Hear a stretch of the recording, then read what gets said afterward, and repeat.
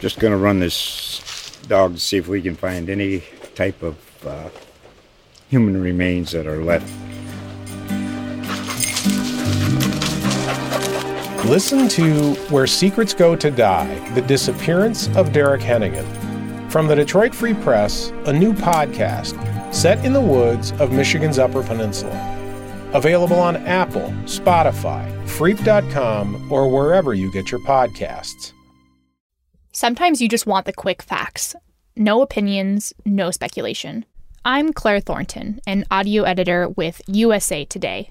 My team works around the clock to bring you the 5 Things podcast.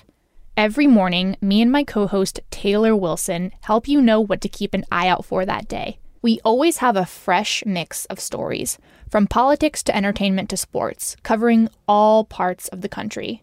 On Sundays, you can lean back with in-depth episodes about stories you may have heard earlier that week. Go to Apple Podcasts, Spotify, or wherever you get your favorite shows and start listening to 5 Things today. In the great halls of USA Today, we assemble the newsroom's mightiest nerds.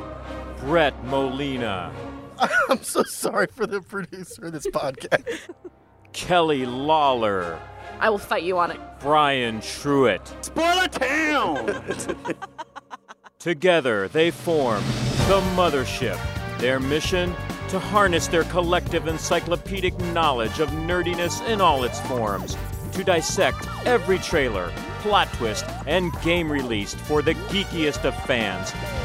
The Mothership, saving the universe from bad comic book adaptations every Friday.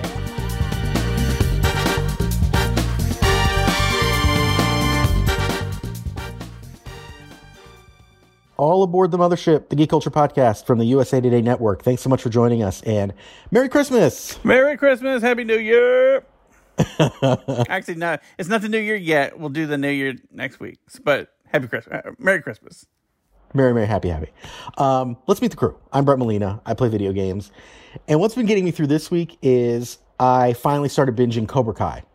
This is the TV show that started on YouTube. It's now on Netflix. It is based on the Karate Kid movie from 1984, I believe. It is something I caught the first episode of this when it originally came out on YouTube, and then I kind of dropped off from it because I just didn't. I wasn't wanting to follow up with it on YouTube. And so it got on Netflix, and I was like, all right, let me try it on Netflix. I really love it. I think it's great. It obviously focuses on Johnny Lawrence and Daniel LaRusso, who are the 2 main characters from the movie. I love that the series gives them a lot more depth. I feel like both these characters are obviously dealing with like personal... they're both dealing with issues involving letting go of the past. It's something that both characters are struggling with, and you see that manifest in so many different ways. Johnny opening up a new dojo that he calls Cobra Kai, and then, of course, Daniel running his auto business and doing other stuff. But yeah, I love the level of depth to both characters. I love how they're not the stereotypical character that they played in the movie. There's so many more layers to them. And I love how they're kind of learning and growing as people, and you see that over the course of the first season. I'm just starting the second season, ahead of when the third one launches, I think in January. So yeah, I really liked it. I'm really impressed by it. I thought it was going to be cheesy, but they definitely have impressed me so far. Well, the great thing about too is about Cobra Kai is the fact that like the show makes the original movie better. The 84 movie, I mean, it's a classic. It's an underdog, that classic underdog drama kind of thing. But, it's pretty superficial to a certain degree.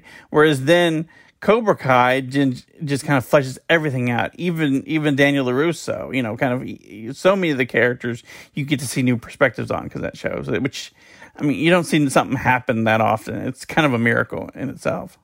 Yeah, and also too, you have the younger kids, and in some respects, they're kind of mirroring those characters. And it's interesting to see how that evolution happens, but then also the different ways they pivot or the different ways it makes characters like Johnny or Daniel kind of rethink what they've learned or what they know about based off experience. So yeah, I'm pleasantly surprised by it. I was worried it was going to be too cheesy, but it's actually been a really good show. Right.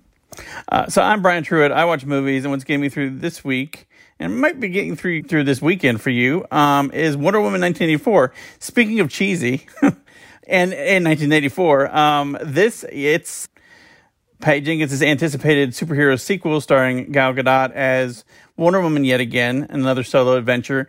It is like a total whiplash from the original hit film, which was set in World War II and had like people dying and was very dark. Whereas this one's, it's candy colored, cheesy 80s-ness all over the place. There's a mall, there's all kinds of like 80s wear, parachute pants and fanny packs. So especially if you need like a heavy dose of like nostalgia, the new Wonder Woman's good. It's also, we haven't had that many superhero movies this year because of COVID. So it hits that fix nicely too. And just have fun with it. I think people are going to expect, the first movie again, and it's not that at all. It's kind of overlong. There's too many villains probably. But it's pretty fun. It's, I feel like it might be the closest the DCU films have gotten to like, kind of that Christopher Reeve Superman vibe where, there's it's rousing, it's earnest, but it's charming. And Chris Pine and Gal Gadot are really fun to watch. So check that out. If you got HBO Max, it's free. So free to watch as many times as you want. I'm Kelly Lawler, and what got me through this week is Bridgerton on Netflix, which is out today as you're listening to this on Friday, Christmas Day. I am so into Bridgerton, in fact, that watching my screeners almost made me miss our recording of the Mothership podcast because it was so engrossing. But it's really fun. It's Regency bodice ripper. It's people will compare it to Jane Austen, but it's not the same sensibility. It's just the same time period and also about like the marriage market. It's much more like romance novel-y, a lot more sex, a lot more nudity. None of that in Jane Austen. And a lot more scheming and that kind of stuff. And it's really fun. And it's the first Shonda Rhimes series on Netflix. She didn't create it, but she's one of the, higher up producers, and it's from her company. So I think everyone will really enjoy it. It's a very good antidote to 2020. Oh, well, there you go. If this is your first time listening to us, welcome. New episodes of The Mothership drop every Friday, and you can subscribe for free on Apple Podcasts or wherever else you like to listen. While you were on Apple Podcasts, it would be an awesome way to get rid of 2020 and move on to the new year if you could write a quick review about the show. Because not only do you help other fans who love nerdy pop culture find our show, as a bonus, we give you a shout out on the next episode. So try it out. Tell us what you want to see from the show moving forward. It's all upside for you. Don't forget, along with leaving a review, you can get in touch with us on Twitter. We're at Mothership Pod, or you can send an email to mothershippod@usatoday.com. On to the main topic. Here's a clip. She wanted to take her girlfriend to the high school prom. And the PTA went apeshit and they canceled it. We have got to go down there. Yes. And raise holy hell. Yes, we will be the biggest thing to happen in Indiana since whatever's happened in Indiana. Let's get this party started! It's time to build a prom for everyone. Show them all it can be done. If music plays and no one cares who your unruly heart loves, build it now. I'm gonna take a stand for all the people out there who love someone in a way the world just doesn't understand.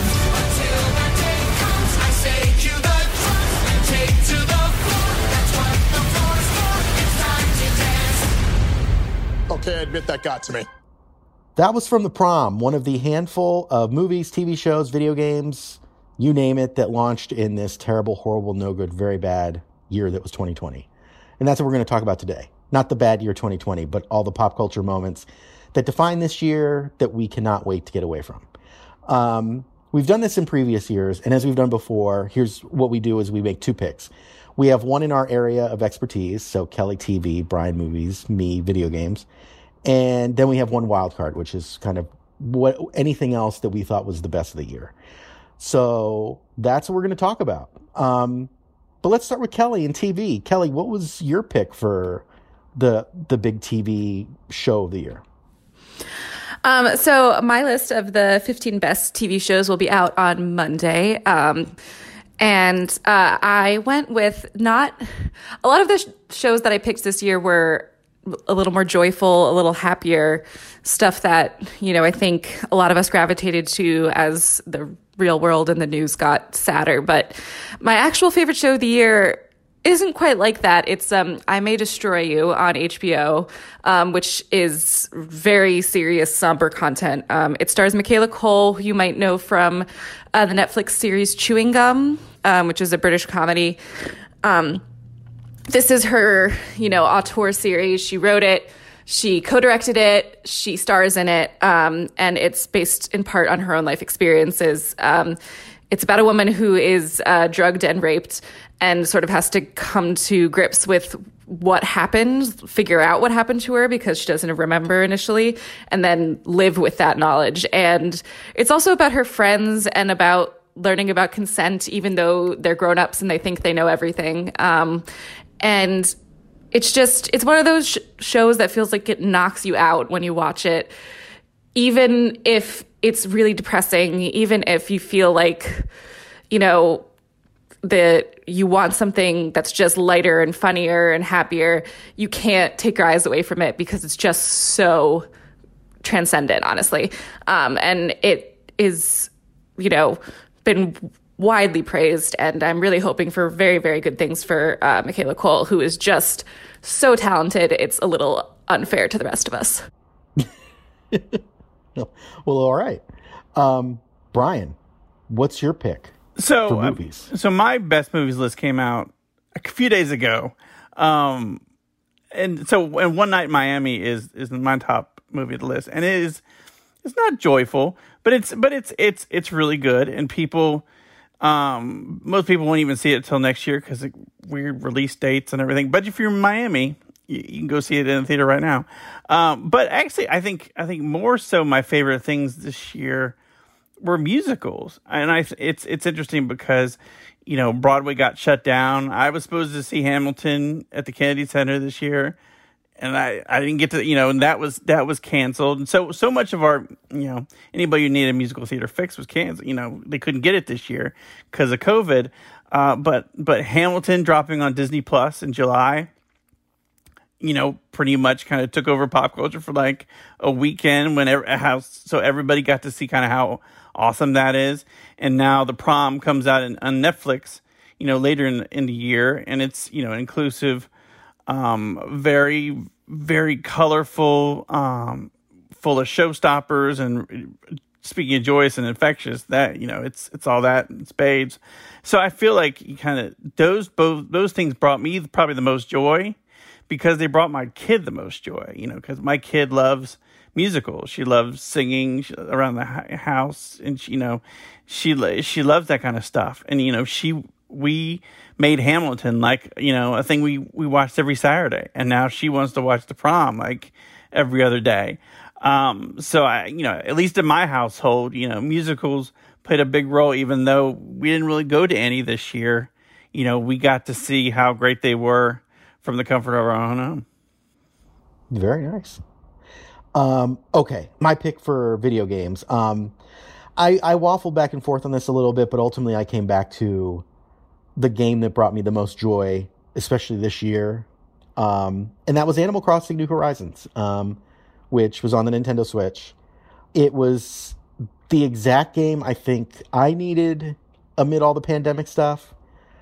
Just because it's a very, to me, very relaxing game, very peaceful. You start out on this island, you have nothing but a tent, and you're there to basically just kind of build up the island and build up kind of, you'll do things like you'll fish, you'll catch butterflies. Sorry, I was like, wow, Animal Crossing got really dark. You're hunting now. Sorry. That's a new update I haven't had yet. No, thank you. You fish, you catch butterflies. Lots of just very restful, peaceful, social experiences. And it was a lot of stuff that, I miss, obviously, this year with all the pandemic stuff going on and you're stuck at home. And it was just a nice kind of escape. And it was nice to, again, go to a deserted island and just enjoy nature and enjoy life and, not have to stress about the real world. And they've continually updated throughout the year. I mean, they've had tons of different events. They had a summer event. They had Halloween. They're still, I believe, in the middle of their winter event. And they're planning a lot more updates over the next year or so. So it really feels like just a thriving, vibrant place to be. And even, some people argue, like, as you get later in the game, it's tougher to find things to do as you build up your house and you've done so many things, like you kind of run out of things to do. But it really does feel like the game has done a good job of keeping you interested and keeping you wanting to come back and visit this island. And it's definitely something I want to get back to again. Now it's time for our wild card pick. This is the pick where we can pick anything. Whatever brought us joy in 2020 is what we're going with. So, Kelly, what's something that brought you joy in 2020? What's your wild card pick? Well, I mean, I was going to pick Animal Crossing, obviously, but both Brett picked that, and I've talked about Animal Crossing extensively on this podcast, including most recently in our Thanksgiving episode. So, I won't say about how amazing and wonderful and awesome it is and how it's kept me sane or anything like that. But my other wildcard pick, it's interesting because before the pandemic, my husband and I used to go to the movies all the time. We had that AMC A-list pass, and he really loves movies in a theater. We've watched a lot of movies at home, but we haven't watched a lot of new movies. We've kind of been filling in gaps, watching the old James Bond movies, a lot of which I've never seen. Rewatching some of our favorites, just really gravitating to like old nostalgia stuff, which I think a lot of people have. But one of the new movies that came out on streaming this year that really surprised me and was like one of the funniest things that I'd seen in a time when I really needed something funny was Palm Springs on Hulu with Andy Samberg and Kristen Milotti, which is Groundhog Day-esque, about two people trapped at a wedding. And it was just the most I have laughed probably at anything this year. And it had really wonderful performances, particularly from Kristen Milotti, but also from Andy Samberg and J.K. Simmons, and like a wild card role, and just a lot of fun, surprisingly deep thoughts about life and relationships. And I really enjoyed it. And, it was enough to bring me into the movie discourse, which I had been like hiding from all year. I'm here also to advocate for Kristen Milotti in more TV shows and movies because she's hilarious. I love her. I remember her from 30 Rock. I even remember from Black Mirror when she did the one episode for Netflix. That was like 2 years ago. You act like that was like, oh yeah, I even remember all the way back to that episode of Black Mirror. Hey, still. No, 30 Rock, though, was older. What was 30 Rock? I think it was 30 Rock is, I don't remember what year it was, but if you don't remember her on 30 Rock, it's because she was the sexy baby in a blonde wig and a baby voice hiding from her ex.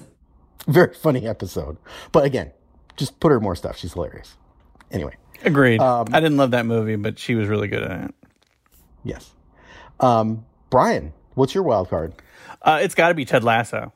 Ted Lasso, it may be like my favorite thing that happened in 2020. I mean, I watched a lot of good TV. I'm getting through Schitt's Creek now. Supernatural ended. The Mando, obviously. But I don't think there's a show that's just as uncynical and as joyfully earnest, or just heartwarming as Ted Lasso. It just makes me happy. And it's interesting to watch that kind of show evolve because, Apple TV shows just kind of exist. They don't get a lot of promotion other than like maybe some, advertisements here and there. But it's like Ted Lasso. It's just like, there's like a club of Ted Lasso on social media where it's just like people know how awesome that show is. And all you have to do is tweet Ted Lasso and you get like, everybody's like, oh yes, it's the greatest. It's this kind of like weird shadowy thing that's like taken over so many of our lives, but it's made them much more fun. And Jason Sudeikis, I would love him to come back and play Joe Biden on Saturday Night Live, but no, please don't, because I want him to play Ted Lasso for like years and years and years, and him as a football coach. In England, coaching a soccer team, it sounds ridiculous, but it's so great. And I just, I cannot tell any, I just how many people, I don't know who else is out there who hasn't watched the show. They need to watch the show because they will be like instantly 500% happier in their lives. It's like a shot of adrenaline in your heart. I also love Ted Lasso. It made my list of the best shows of the year. And one hilarious side effect of that show is there's a character named Jamie Tart, and he sings Baby Shark to his own name. And now I can't hear Baby Shark with the words or any other words. All I hear is Jamie Tart, do, do, do, do, do, do. And I feel like if it can stick in my brain like Baby Shark, clearly they've got something going. We formally found our closeout music for 2020, so this is great. He does a little dance. Yeah. Okay, my wild card pick for 2020, Brian hinted at it. It's season 2 of The Mandalorian. I loved the first season. I thought it was great. And I was really floored by the second season. Especially the second half of season 2. Just so many incredible moments happen through the course of that. And it's interesting because, I mentioned this recently about Star Wars and how it feels like we've kind of forgotten that there were another trilogy had just concluded. And I think a lot of that's because The Mandalorian's been so good. And I love what Pedro Pascal has done with that character. I love what they've done with Grogu, Baby Yoda. But I love a lot of the Star Wars moments that you have been kind of, that just were incredible. I think some of the best Star Wars moments, of the last several years. And I don't even know if you could argue maybe of all of Star Wars, there are some moments there.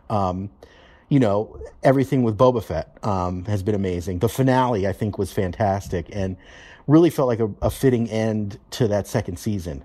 But they just have done so many right things coming off of the last movie where it felt like there were so many missteps. It's just incredible. It's incredible to see Star Wars on TV, and it's convinced me that I just want Star Wars on TV for a while now. I don't want any more movies. I just want TV. There's just so many opportunities to dive in and do really fun stuff here. And so, yeah, man, I really enjoyed the second season of Mando. Well, Rise of Skywalker just killed any and all interest in seeing Star Wars on screen again for a while. And then it's just like having Mando back and having Mando be like something I can watch every 3:00 in the morning on a Thursday for 8 weeks. Just, it brings back all why I love Star Wars and why, what made me adore it in the first place. Were you really getting up at 3:00 in the morning? Oh, yeah. I'm not even getting up. I just stay up that late. Oh, gosh. See, that's one thing, that's one thing I've been curious about with Mando, but even streaming in general, I feel like this is the best case of more streaming shows should go week to week and release an episode once a week instead of just I would love for Netflix to do this with Stranger Things, where instead of just dumping it all at once and then everybody talks about it for a couple weeks.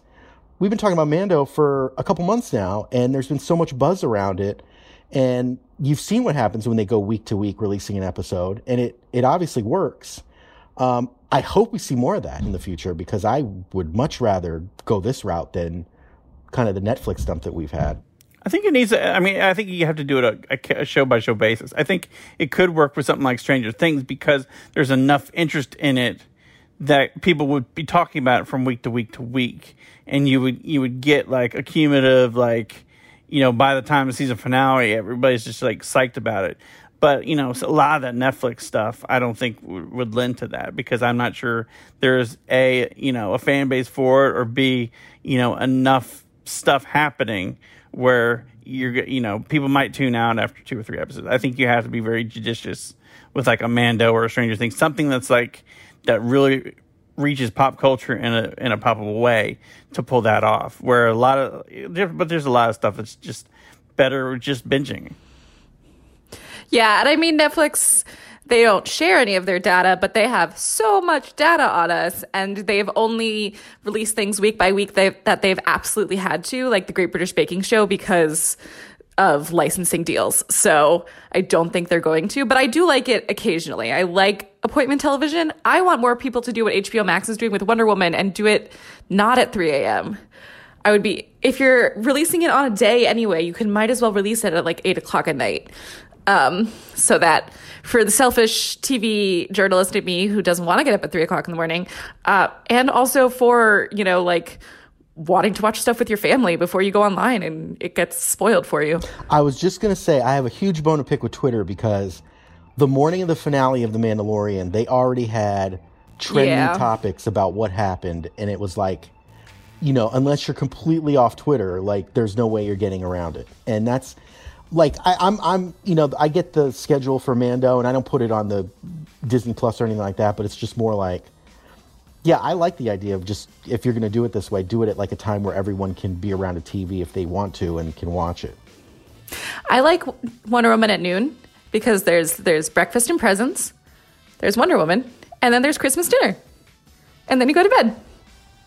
This should be the new WB tradition where they release a DC Comics movie every Christmas afternoon. Hey, normally what I do in between Christmas presents and Christmas dinner is get all fancy, put on makeup, get ready to go drive to Christmas dinner, and that ain't happening this year, so. Exactly. There you go. Okay, listeners, it's your turn. What was your favorite movie, TV show, video game of 2020? Let's talk about it on Twitter. You can find us at Mothership Pod, or you can tweet at us individually. I'm at Brett Molina 23. I'm at Brian Truitt. And I'm at Klawls, KLAWLS. And don't forget, you can email us too. We're at mothershippod@usatoday.com. That'll do it this week. Thanks so much for listening. Special thanks to our pilot/producer of the Mothership this week, Natalie Boyd. If you like the podcast and don't want to miss an episode moving forward, you can subscribe to the Mothership for free on Apple Podcasts. And while you're there, please leave us a rating or a review. Helps other people find the show, and we get some awesome feedback. If Apple Podcasts isn't your thing, you can also find us on Spotify, Stitcher, pretty much anywhere you listen to podcasts. Until next week, nerds out. Later.